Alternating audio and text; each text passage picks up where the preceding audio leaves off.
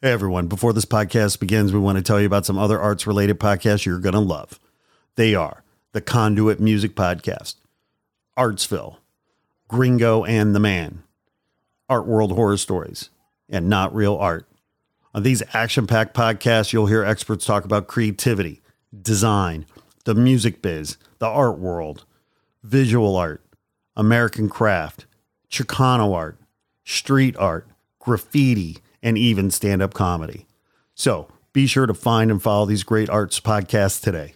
Now, back to your regularly scheduled programming. Hello, this is Siri and you're listening to my favorite podcast, Not Real Art. I live for this shit cause it's totally lit. Let's go!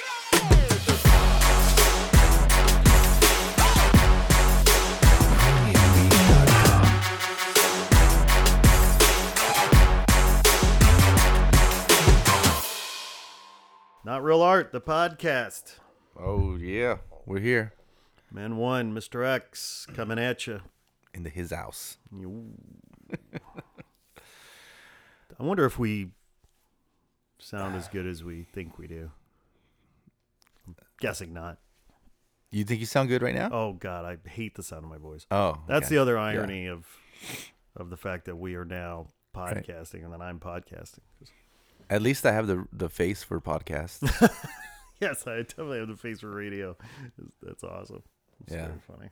So we have that going for us. Oh, man. So in an earlier episode, you talked about the art world being shady as fuck. Yeah. It still is, by the way. Hasn't changed. Well, hundreds of episodes in, nothing has changed. Nothing has changed. And but it raises an interesting conversation about ethics in the art world. Who's got them, Yeah. if anyone. Oh, God. I don't know. Who's the most corrupt? Artists or dealers? Collectors? Well, it could be anybody, but the art world is just it is shady. It is shady as fuck. What's the shadiest shit you've seen?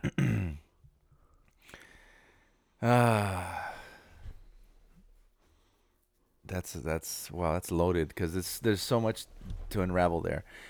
For example, I've heard of gallery owners who opened up a gallery because they were actually collectors and they were trying to figure out a way to pay less money for the art they're buying.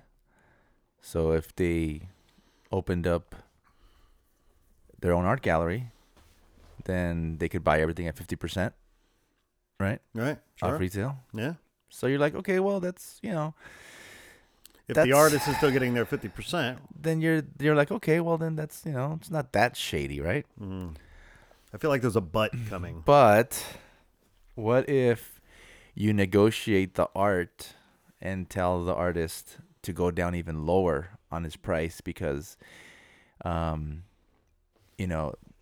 this young artist, doesn't know anything, know any better, but he's advised by the gallery owner that if he sells at less, like don't sell at 300, sell at 100, because then you'll sell everything,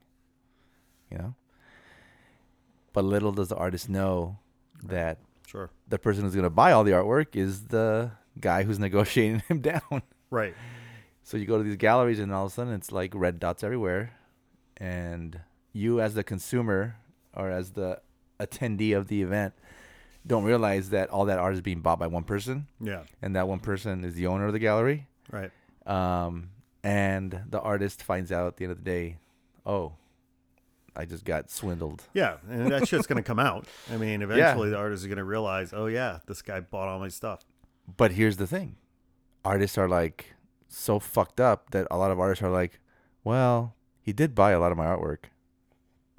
So, I'd rather make 100 instead of 0, Right. even though I could have made 300 somewhere else. Right.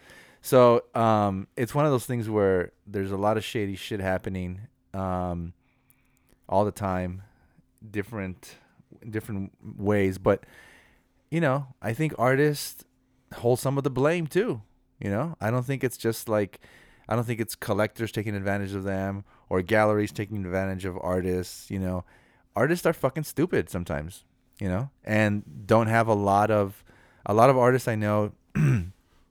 They're scared to stand up for their own fucking shit. Like, and that I never understood. It's like, this is your art. This is stuff you created. It's your fucking blood, sweat, and tears, and you're gonna let someone else dictate how to sell it, where to sell it, how much to sell it for? Come on, it's like your shit. This is the art is one of the purest things in terms of like, it's nothing, and you created something, Right. So you should have 100% control over all of it. Right. And it doesn't have to be overly complicated. No. Right. So, and I know we want to make it complicated, and I know there's not a one size fits all or perfect formula or what have you, but in my opinion, one very simple way of handling this, if I'm an artist, and again, I'm not saying this is a perfect solution. I'm just saying this is an idea, but I think it has merit. Right. Okay. Tell me to fuck off if you disagree. But so most people in life make a salary, right? Or an hourly wage. Sure. And, a lot of sort of white collar professions out there, outside of finance. I mean, finance, if you're in finance or work on Wall Street or a hedge fund guy or whatever, God knows what you're making. Yeah. But, if you're a lawyer or a doctor or, real estate person or whatever, you're making anywhere from $75,000 to probably $1 million, but probably on average, a lot of folks are making $150,000, $200,000, $250,000, whatever. Right. Yeah. Just making up numbers. But there's still only 40 hours in a week. I mean, 9 to 5, most people work, anywhere from 40 to 60 hours a week. Yeah. Now, some of this gets to kind of quality of life. So, like, imagine, if you're an artist, it's a calling, and you probably are working, whenever and however you want to work. So you're probably working a lot more than 40 hours. Yep. But let's just, for example's sake, say you want to maintain a quality of life. You want to work 40 hours a week, right? And let's say you want to make, you think $150,000 is a good wage. If I can make $150,000, Sure. I'm good. Right. Then it's a basic math, right? Yeah. You divide the 150, right? Yeah. By 52 weeks a year, right? You figure out what the hourly wage is for the 40 hours a week. I'll figure it out. Go ahead. So what is it? Okay, so $150,000. Yeah. Okay, divide that by 52 weeks. That's $2,884 and some change. Okay, now divide that by 40. Divide that by 40. All right, that's 72 and 12 cents. $72 an hour and 12 cents. Okay. So, there you go. So it's $72 an hour. So, now you can break that down. You have a day rate or a week, whatever you want to do. But if a painting takes you 8 hours, yeah, then whatever 8 times 72 is, 576. There's your minimum price for the painting. Yeah.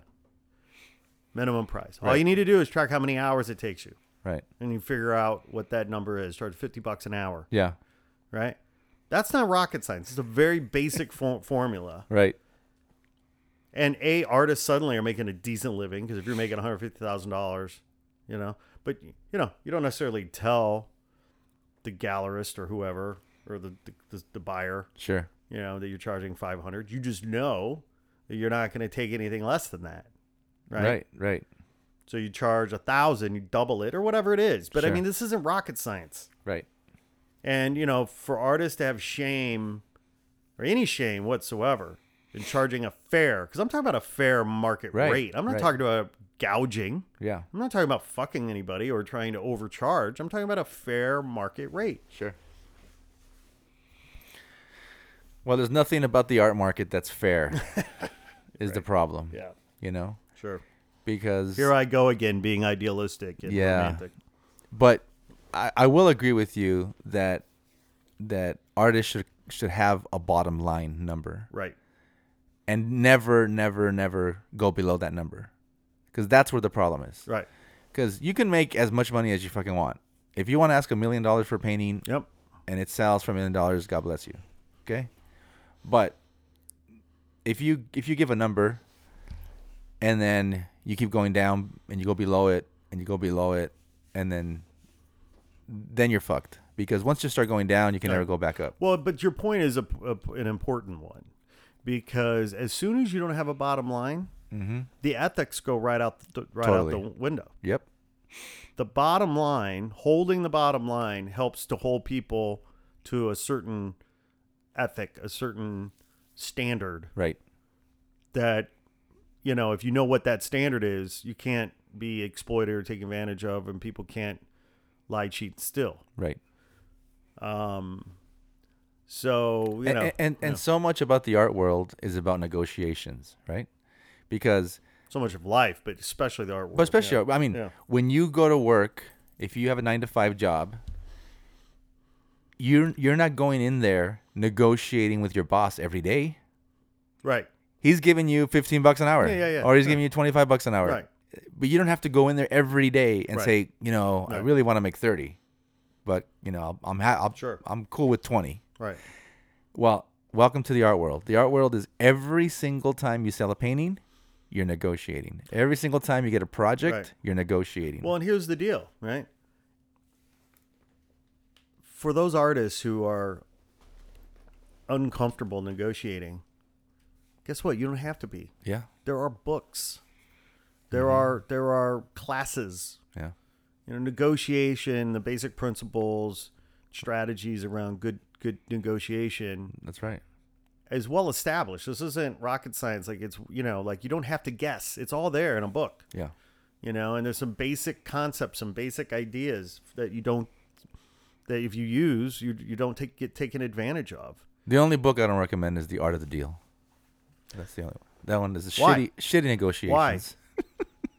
Why? From what I understand, the author's done very well for himself. Yeah. Other than that, there's a lot of other good books on negotiating. Right. But, the thing is that this bottom line, I always trip out when artists don't have a bottom line. Because, you know what? They end up doing shit for free.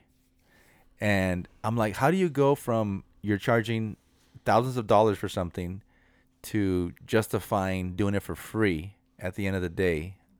How do you make that leap, And the bottom line is there is no bottom line. These artists are just like, it goes from like, wow, this is a cool opportunity and I want to make some money. Wouldn't it be great to make this? And then, okay, well, that's not going to happen probably. So why don't I just settle for that? Well, that doesn't look too good. Fuck it. As long as I can do the job, I'll just do it. Even if I'm not getting paid. Right. Because maybe next time I'll get paid. Well, one of the basic Never concepts in negotiating is to, know what your bottom line is, but never give up your right to walk away. Exactly. Totally. Say no. Yep. That level of self-respect and playing hard to get, goes a long way in establishing the value. And what a lot of people don't understand, a lot of artists don't understand, if you say yes to something, if you say yes to doing free work or not charging a fair market rate, what have you, right? Not only do you devalue the work that you do, but you devalue your whole profession. Right. Yeah. It impacts all the other artists. Mm-hmm. And I've always been amazed at within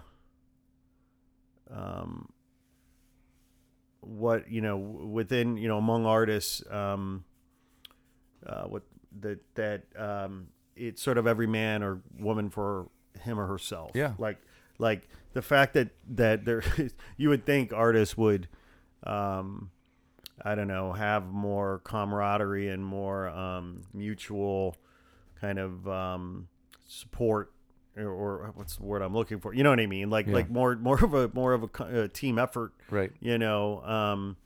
And it seems at the end of the day, like most people, I guess, artists don't have that that solidarity No. that you might imagine. Yeah, and the other thing is, when you say yes to everything, you end up doing shitty work Right. because if you're doing stuff like, for example, I've had artist friends tell me, "Oh, I did this job, for X amount of dollars. I know it was kind of low, but I didn't do a lot of work, or I didn't put all my heart into it, or, I slacked off a little bit on it." Well, is that what you want to be producing? Do you want to be producing half-ass work? That's what you want to be known for? Right. So guess what? If you start doing half-ass work, people will notice you're doing half-ass work. Yeah. And when they have full budgets, Right. they're going to hire artists who will do it the right way, Right. not half-ass, Well, and I came up through the commercial art side and the agency world and so on and so forth. And one of the little tricks that you do in that world is you link deliverables to fees. Because, at the end of the day, Exactly, yeah. the conversation's classic. Because, at the end of the day, the buyer is always going to try to negotiate a lower price. I don't care what industry you're talking Yep. about. And the seller is always going to should always try to negotiate the highest price. In Yep. this case, artists don't do that. No. Right. But in the commercial art world and the sort of creative services world and sort of, design firms and so on and so forth, you link deliverables to fees. So, for example, just making up numbers here, but, okay, the budget's 10 grand. Okay. Well, we need 3 concepts. Okay, you need 3 concepts. Well, that'll cost you 15 grand. Well, we only have 10 grand. Okay, well, that's 2 concepts. Right. Like, how does that translate into the world of art or muralism or whatever? It's like, oh, well, we only have 5 grand for that mural. Well, then the mural can only be so big. Right. I can still rock that wall. I'm not going to compromise my level of quality or artistic integrity. I just can't paint that big of a wall for that amount of money. Right. You know what I Yeah, mean? it's true. What are those dials that you can turn up or down? Yeah. Right. Well, you just explained how I pretty much got my whole career started Yeah. working with brands. One of my biggest, earliest clients was Coca-Cola. And when Coke hired me to do murals, the very first meeting we had, when just, they were flat out. It's funny because they asked me, right? This is big, powerful Coke reps from New York flew out to LA, and I'm talking to them, and they're like, "Well, what do you charge for a mural?" And I said, "Well, how big is the mural?" "Well, a mural like this." And they show me some pictures, and I'm like, "Well, probably started about $3 grand or, whatever." And they say, "Okay, well, we don't have $3 grand for a mural. We have $800 for a mural." Right? And it was so crazy because I'm here talking with Coke, thinking, they're talking like they're big shit, Oh, sure. and they're offering me $800 a mural. Yeah. Right? Now, mind you, I'm like my early 20s or whatever. Right. Right? And so they said, but we there's no way we already have a budget, and it's $800 a mural, but you're gonna do 15 murals every summer for us, So, my first instinct was to say, "Fuck you, I'm walking out of here." Mm-hmm. You guys have millions of dollars, and you're trying to give me this fucking bullshit, Yeah. fee. So my first instinct was to say, "Fuck you." But number one, I knew that if I said "fuck you," they'd hire someone else for $500. Right? Sure. So I said, how can I turn this into a win-win or a positive for me, right? And I said, obviously working with Coke will give me some prestige, will give me some, kind of clout in the ad world or whatever. And I said, and will be obviously a good foot in the door. So I said, let me think about it and I'll get back to you, right? That's another thing. You always tell people you want to think about it. Never Right. just give it up right there. So I thought about it, and I said in my own head, if I'm making $800 a day, if that's my rate, $800 a day, is that good? Is that good money or not, right? Right. And at the time, young, my 20s, no kids, just got married. I'm like, you know what? $800 a day is pretty good. Yep. So what can I accomplish in a day's work, right? So I figured if no matter what piece of artwork they give me, if it's 8 feet by 10 feet, 8 feet tall by 10 feet wide, right? I can do that every day, any day, every day, Right. and I don't have to worry about it. I'm making $800 a day. So if I do 10 murals in 10 days and I'm getting $8,000, fuck it. It's worth it. So that's what I went back to them and I said, okay, I'm willing to, because they were not going to budge. I came down and said, well, what if we did $1,500 a mural? They're like, nope, we only have 800. So no matter what I said, they were firm with that number. So I said, okay, I'll agree to $800 a mural, but the mural can be no larger than 8 by 10. And they were like, sounds good to us, Yep. So that was the deal. Right. So next thing you know, I'm doing 15 murals every summer for $800 a mural, which is not, it's pretty shitty if you look at what, the size of Coke. But that turned into a 10-year engagement with them. So I did that for 10 years. And bigger than that, all these other opportunities came in. Yep. That had nothing to do with his art program. So I got to paint their museum in Las Vegas. I got to paint, their offices and headquarters in Atlanta. I went to Texas. I traveled all over the world. Not the world, all over the country, doing Coke murals, and for my own fee. So that was another thing. Was this price that I gave them was a very specific price only for that particular project. Sure. Anything outside of that project was renegotiated. And guess what? They gave me whatever I asked for at that point, So when I did a mural for $10,000, they wouldn't even blink because I was already vetted. Right. They knew I was, doing good work. I was already in the system, so to speak. Right. Sure. So Proven resource. Yeah. So I was able to flip it and use it to my advantage. Yep. And then it was very simple because, for example, one time they had me do 4 murals on one wall, right? They wanted me to do the entire wall, and I said, well, that's bigger than 8 by 10, So I'll charge you for 4 murals. Right. Because it's the size of 4 murals. Right. Right. And so they were like, okay, that makes sense. So they could, I was able to break it down to them so that they can figure it out and make sense for their fucking budget, The irony of this conversation is that it's making me thirsty for a Pepsi. Oh, man. All right, my friend. Cool. Great hanging out. Thank you for talking shit.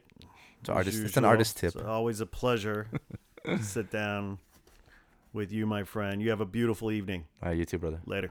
Peace out.